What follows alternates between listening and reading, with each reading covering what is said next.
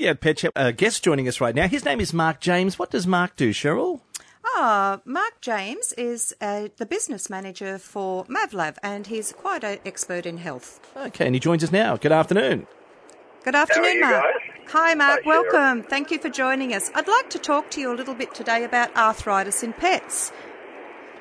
Yeah, that's a topical subject with the ageing pet. That's right. How prevalent is arthritis in our pets? I suppose, Cheryl, our much-loved pets do sadly suffer many afflictions that we humans are also prone to. And arthritis or degenerative joint disease is one of these.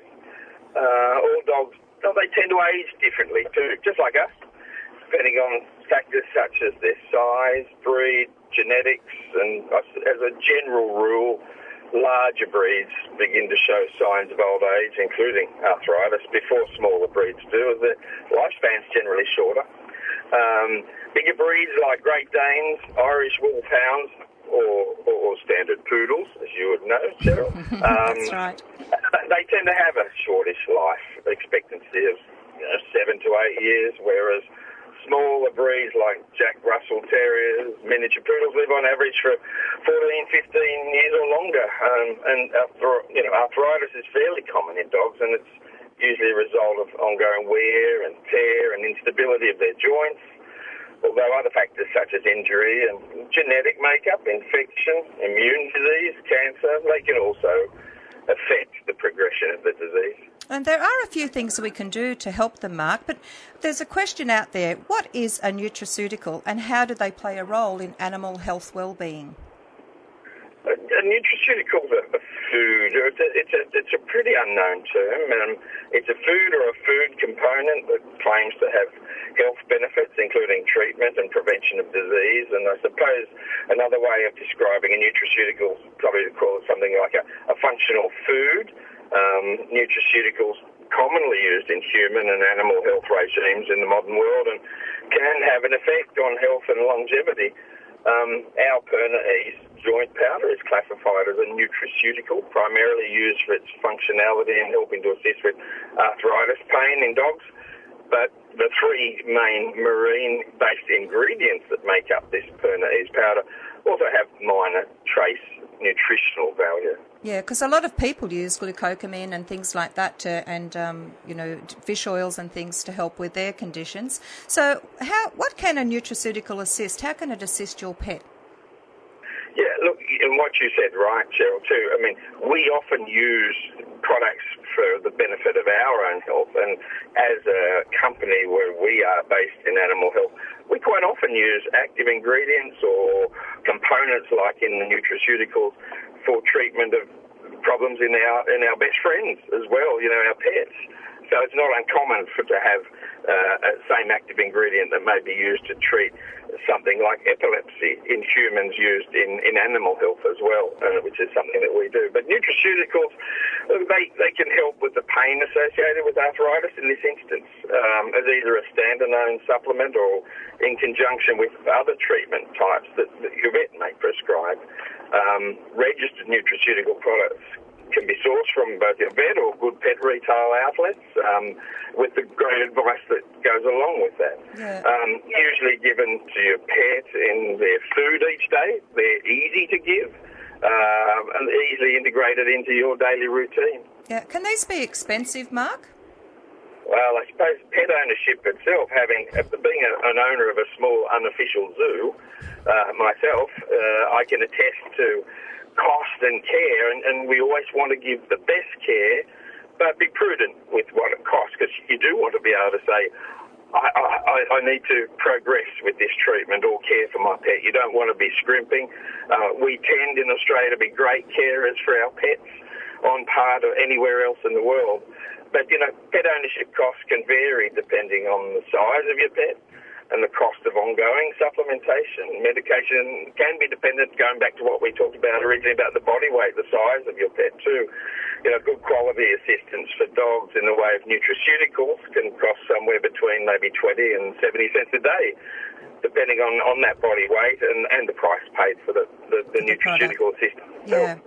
Yeah. When should we start looking to use a nutraceutical to help our pets' arthritic conditions? Look, it's a variable that we take the guideline that, let the signs be seen. And as I mentioned earlier, all dogs age at varying rates depending on breed size and other environmental influences. In general terms, the same can be said about the timing of the appearance of the symptoms of arthritis.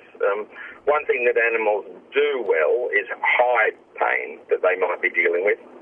So, quite often signs of arthritis can be passed over in our day-to-day relationship with our pets. It's probably important to have your vet do a full check if you are at all unsure of your pet's well-being in this instance or anything.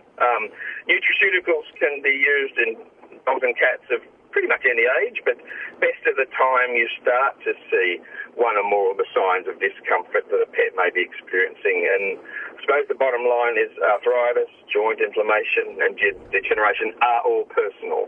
And because there are so many variables associated with joint degeneration, both on a microscopic and macroscopic level, that each case needs to be evaluated individually. Every dog responds uniquely to discomfort and pain in their life. Yeah. Well, Mark, it's a most interesting topic. I really thank you for sharing your knowledge today, because obviously arthritis affects a lot of our pets, and thank you for joining us. My pleasure, Cheryl, and thank you. Thank you. I'd like to continue on with a question I had for our vet, Dr. David Tabrett. Couldn't answer me. Didn't know how to answer it. He said, this is the one for Kimberly. Kimberly knows this one. So the question is about snakes, because it's hot, they're out and about. Yep. Things I just don't know about them. Now, do they all lay eggs? Is that how the snakes are born? Now you don't quote me on this. I'm pretty sure that most of the Australian snakes are egg layers. So they are called oviparous snakes, but there are some species of snakes that are viviparous, which means that they give birth to live young. They still form in an egg, but the egg, they sort of hatch out of the egg in utero, and the egg is resorbed, and the mother gives birth to a live-born snake.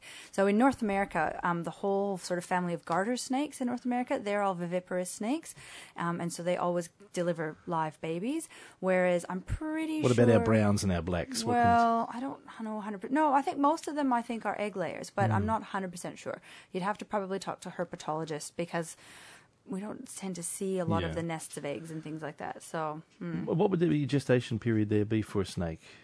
It's going to depend quite a lot on the species and the variety. So, off the top of my head, I wouldn't know. It's probably going to be a couple months, though. Sort of in the neighborhood of a couple months. And would they have many babies? Quite often, yeah. You probably look at if I go back to my own childhood with the garter snakes. As a kid, before I knew better, captured a garter snake in the pool house of my grandparents' place and put it in a little margarine container and flew it home to my hometown. And about 6 weeks later, that snake had some live babies. So there was 12 live babies in that time. But yeah, it wouldn't be uncommon to have, a dozen, maybe a dozen and a half, sort of babies out of one snake. Yeah. And would they have a nest or an area that they? Yeah, absolutely. They form as a nest, or so? Well, they sort of usually dig them under, like when they're laying eggs, they bury them underground. So they sort of dig a little nest hole, lay them, and then sort of cover them over, because they need that warmth of the fermenting ground to keep them all nice and humid and warm. See, that is great. See, I couldn't get that answer from Dr. David Tabrett. Yeah, I don't have all the details, and I don't know all the specifics, particularly with the Australians, but yeah. Well, look, that's my question. So let's move on to people who have good questions. Joining us now from Branxton. G'day, Merv. How are you? I'm still online, brother. No worries. You're with me now. What would you like to ask our vet, Merv? Hi, Merv. We're live at the moment. So what's going on with your little Steffi? We had to surrender. Okay, so it says you have a question. Because she was getting stolen, and there had been, we went down the pet shop and we inquired, and he just depicted a lot of dogs were getting stolen, and we used to tie a rope to the tree, and she loved it. I thought she was going to pull it down and smash into the house one day. Okay, did you have a question about her arthritis or something here? No, well, I'm just wondering, because she was in a small yard and she didn't have much space to run around. Yeah. And I'm just wondering, whether she would have outstretched their tendons and like on muscles. Is that a possibility?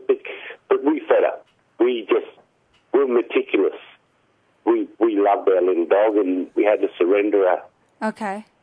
So, I mean, But usually, being in a small yard, as long as they're getting lots of walks and things like that, isn't likely to cause much problem in terms of arthritis or ligament damage. We most likely see ligament damage when dogs overexert themselves, so mad keen ball chasers and things like that. So, not entirely sure what was going on with your little one there, but sorry to hear you've had to give her up, but I'm sure she'll find a lovely forever home. Let's make our way to Curry. We've got Barry waiting there. How are you today, Barry? I'm pretty good, thank you, sir. These snakes. Yeah. Between 8 and 12 weeks is the maximum for having babies. Yeah. Okay. Yes. And most of the live ones come from the most poisonous ones. Okay. So are some of the Aussie species viviparous? Yes, a lot of the Aussie ones are like the king brown. Yep.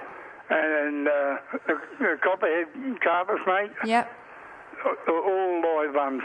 Okay, there you go. 90% of the rest of them are all eggs. Are eggs, yeah. Okay. Thank you, Okay, Barry, for Norman? filling in some of those gaps for me. Thank you. Not a problem, sweet one. Okay. Good on you, Barry. There you go. We found the answer out. How good is that? I knew somebody would be able to help us out, Yeah. so that is great. And Kimberly, today your topic is puppy preschool. Tell us a little more about this. Puppy preschool. So what is puppy preschool? Puppy preschool is where we encourage all dog owners, who have a new puppy to bring them along to puppy preschool. So most vet hospitals will host puppy preschool. Some other there's other dog trainings, other facilities. I think Cheryl's business does puppy preschools. Puppy preschool is really a way for you as a new pet owner to keep up to date with what's sort of current in terms of training methods, training theories, what's normal for your puppy. You'll often learn a little bit about your puppy's breed, although hopefully you've researched it beforehand, because we do find lots of people get quite a surprise when they show up to puppy preschool and we say, so your breed is this, and guess what kind of dog do you have? Is it going to take a little longer? Is there some puppies that you go, oh, he's going to be a little longer to learn because he's a bit dumber? Yeah, sometimes. So I mean, the other real benefit of puppy preschool, because we get a lot of people who say, well, I've raised lots of puppies before, or I have another dog at home, but it's really important for puppies during their critical socialization period, which is really 8 to 16 weeks of age, sorry. It's really important for them to interact with dogs that are unfamiliar dogs, so not dogs that they're living with in the home, and interacting with them on neutral territory, so not in and amongst their home, sort of base. And if anything, that's one of the really critical things, is that puppies need to interact with other puppies of similar ages, but different breeds, different sizes, different temperaments, that they're not seeing on a day-to-day basis. So these are dogs that are not part of their pack, and they really learn a lot about how to behave in the world from coming to puppy preschool. So I would encourage anybody, even if you have other dogs at home or you have other puppies, or you've raised dogs before, it's really valuable for your dog. And we see it so often that puppies that come to puppy preschool are way better socialized. Their manners are better. They know how to interact. When they come into a vet hospital, they're not fearful. They're not timid about, going into new places and walking through doors and experiencing different things that they might not have experienced before. So it's really, really key, not just for you as a pet owner, but also, for the puppy. And if you think about it, I mean, these dogs often live, sort of 12 to 15 years of age. And if haven't had a puppy for 15 years, a lot of things can change and you'll forget a lot of things. And so it's really helpful to come along and just say, my puppy's doing this. Is that normal? And just to get some reassurance that yes, it is. Or, for somebody to say, no, actually, that's not really normal. You should have that checked out by your vet. Or we really need to get onto this behavior now, early, before it becomes a problem behavior. And this is what we currently think of as being the most up-to-date sort of training methods. I imagine with puppy training, it's not all on the puppy too. So if you do it once a week, is it there's training and skills that you're taught that you should then Absolutely. go home and the Homework. owner should practice those for the week? Absolutely. So rather than not doing it and just turning Yeah. up and understanding why it's not picking up on it? Absolutely. So our puppy educators are usually our nurses, and they're usually fully qualified nurses, and they will give you homework each week. So I think I've usually heard them say on week 1, the task is for yourself to go home and research a little bit about your dog's breed and tell us all about it, because different breeds are very different personality-wise and what they require and what kind of things you might come across. And then often there's a bit of homework. So this week your job might be to work on sit with your puppy or stay with your puppy or calm, maybe getting them to roll over, trying to get them, in some cases, not all puppies are going to be at the same stage. So if you have a puppy who's 16 weeks old in a puppy class and a puppy who's 8 or 9 weeks of age, developmentally they're going to be at very different stages. So we have to cater a little bit to the individual puppy and what they're ready for. But yeah, the teachers, the educators can help work your way through that. So puppy preschools usually take the form of one session a week for somewhere between 4 and 5 weeks, and they're usually an hour to an hour and a half long sessions, depending on the place that you get them from. They're really designed for young puppies in this critical socialization period. So our preference is to see puppies between 10 and 16 weeks of age, and occasionally we'll take them a bit younger, and sometimes we'll take them a little bit older, although if you're starting to get into 18 and 20 week old puppies, they won't mix in the same way with a younger sort of puppy. And so we really are trying to catch them between that 8 to 16 week old sort of window of time. Sorry. All right, I thought we'll take a break. We'll come back and talk more about puppy preschool. There's more we can find out about that. But we're going to the phones right now. Joining us from YE is John. Good afternoon, John. Good afternoon. Hi, what can we help you with your little dog? I've got a 4-year-old Maltese. Yes? He's white, pure white with caramel through him. Mm-hmm. I had a mobile groomer came about 4 weeks ago. Sure. And groomed him, and, she didn't do a really good job on him. Okay. And especially around the head part, his ears and stuff like that. Anyway, I was telling my neighbour, and I said, I'm not happy with it. Anyway, I had to go out one day and she babysat him for me. Okay. And when I came home, the length of the hair on his ear, she snipped it around, probably around about 2 mil from the gristly part. Okay. On the length. Yeah. I'm just wondering whether that hair will grow back. Yeah, sure it will. Yeah, any hair will grow back. That's not a problem. I mean, depending on the groomer, quite often groomers will trim the hair around the ears depending on the breed and how matted they are and things like that. But there should be no reason it doesn't grow back. There are some, endocrine medical conditions that can cause hair to not grow back. But in a 4-year-old dog, that would be unlikely. So, yeah. He had hair, on his ear, probably about 75 mil long, and now it's just short. Yeah, no, it'll grow back. That's not a problem. I mean, the ears and around the ears and face is often an area where dogs tend to get quite matted and things. So, no problem with that. Yeah. Okay, then. Thank you very much. We've got Anne joining us from Lake Munmora. Hello, Anne. How are you doing? Good, thank you. Our vet, Dr. Kimberly Earls, listening to you right now. Hello. Hello. Look, I'm just thinking about my dog. He's about 6 years old, and he's been perfectly well trained as far as toilet goes.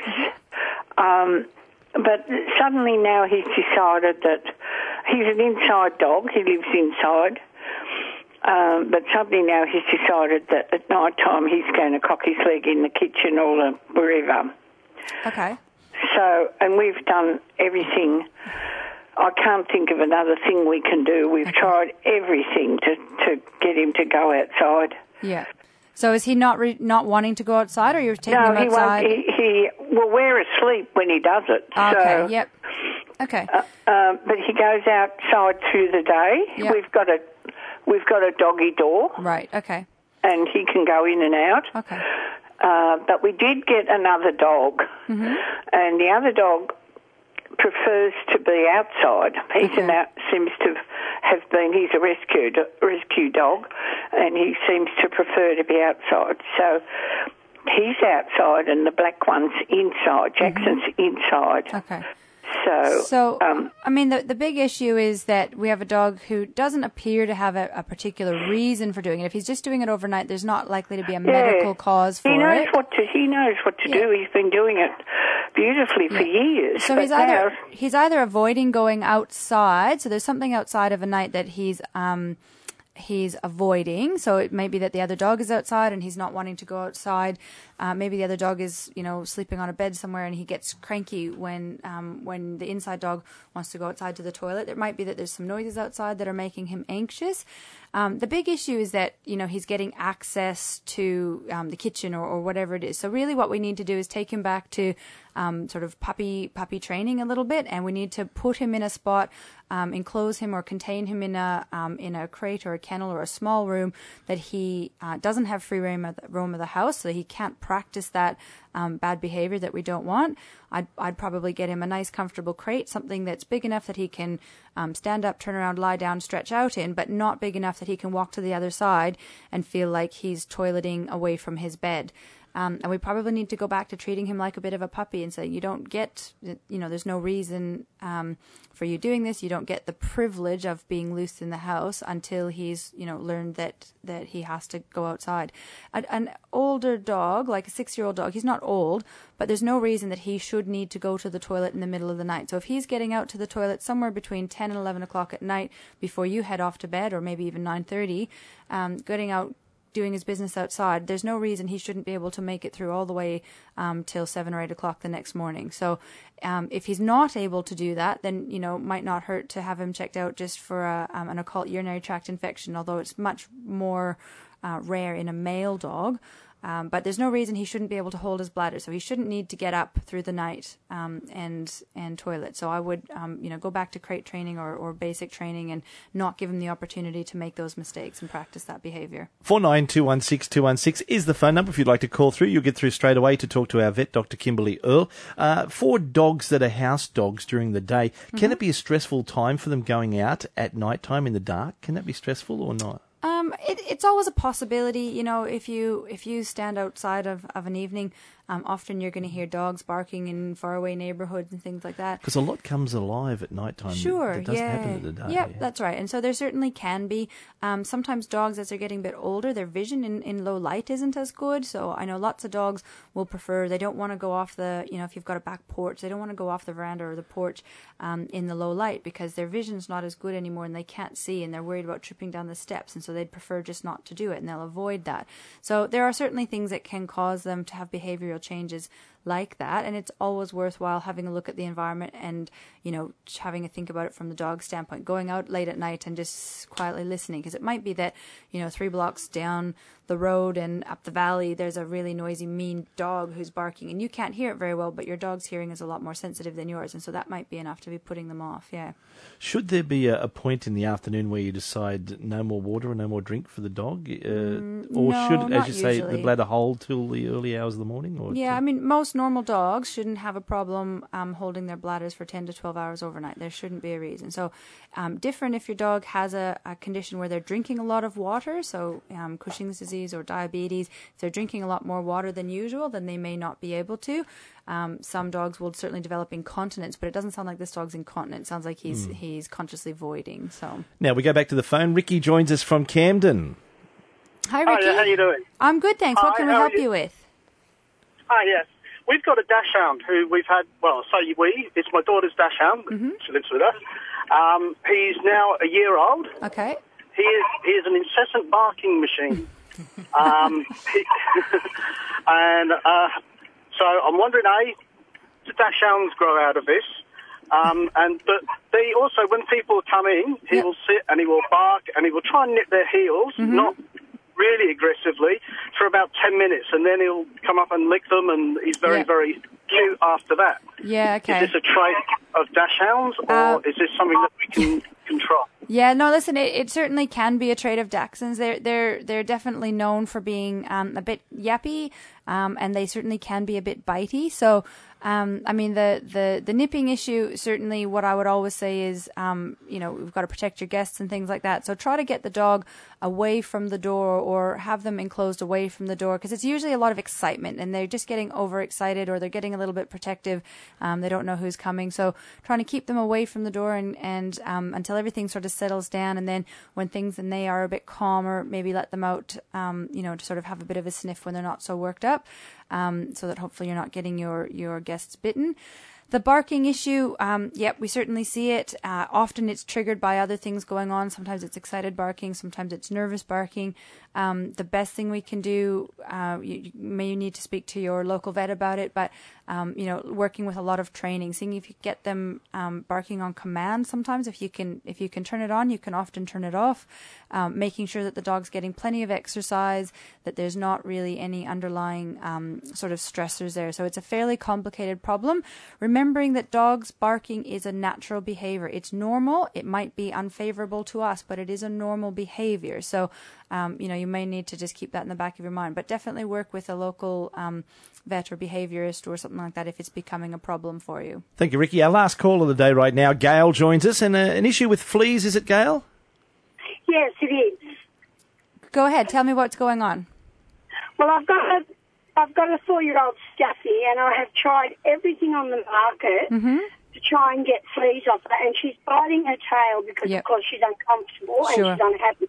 Okay. And I was just wondering if you could suggest anything that I could try. I've tried all the washers. Okay. I've tried lots of yard. I've tried everything. Okay, so the important part, Gail, because we're pretty short on time. So the important thing is that your dog needs to be on a systemic product, okay? Using a wash or a topical is not likely to cut it. You want to have them on a systemic product, so probably there's some really good new products available from your vet and from good pet shops. Something that's a tablet that's going to last for a month to 3 months. You always, if you have a flea problem, it always takes a minimum of 4 to 6 months with exquisite vet or exquisite control to try to get that under control because of the eggs that are in the environment. And if your dog is biting at her tail, it probably means she has a flea allergy. So you really need to seek some really good advice and get on one of the really, really good top products and be persistent. It's going to take time. Nothing is instant, okay? Thank you for that, Gail. Thanks for your call. Thanks so much today to our vet, Dr. Kimberly Earl. Very welcome. And Cheryl Shaw, thank you so much. Kimberly, I think the last time for you this year. Thank you for all your help this year. I should be back in 2017. We will look forward to that. You take care. See Next you. week, we're back with Pet Chat from midday here at 2NURFM. Thanks for listening to this podcast from 2NURFM at the University of Newcastle. Topics range from gardening to health, well-being, pet care, finance, business and travel. You'll find them all at 2NURFM.com.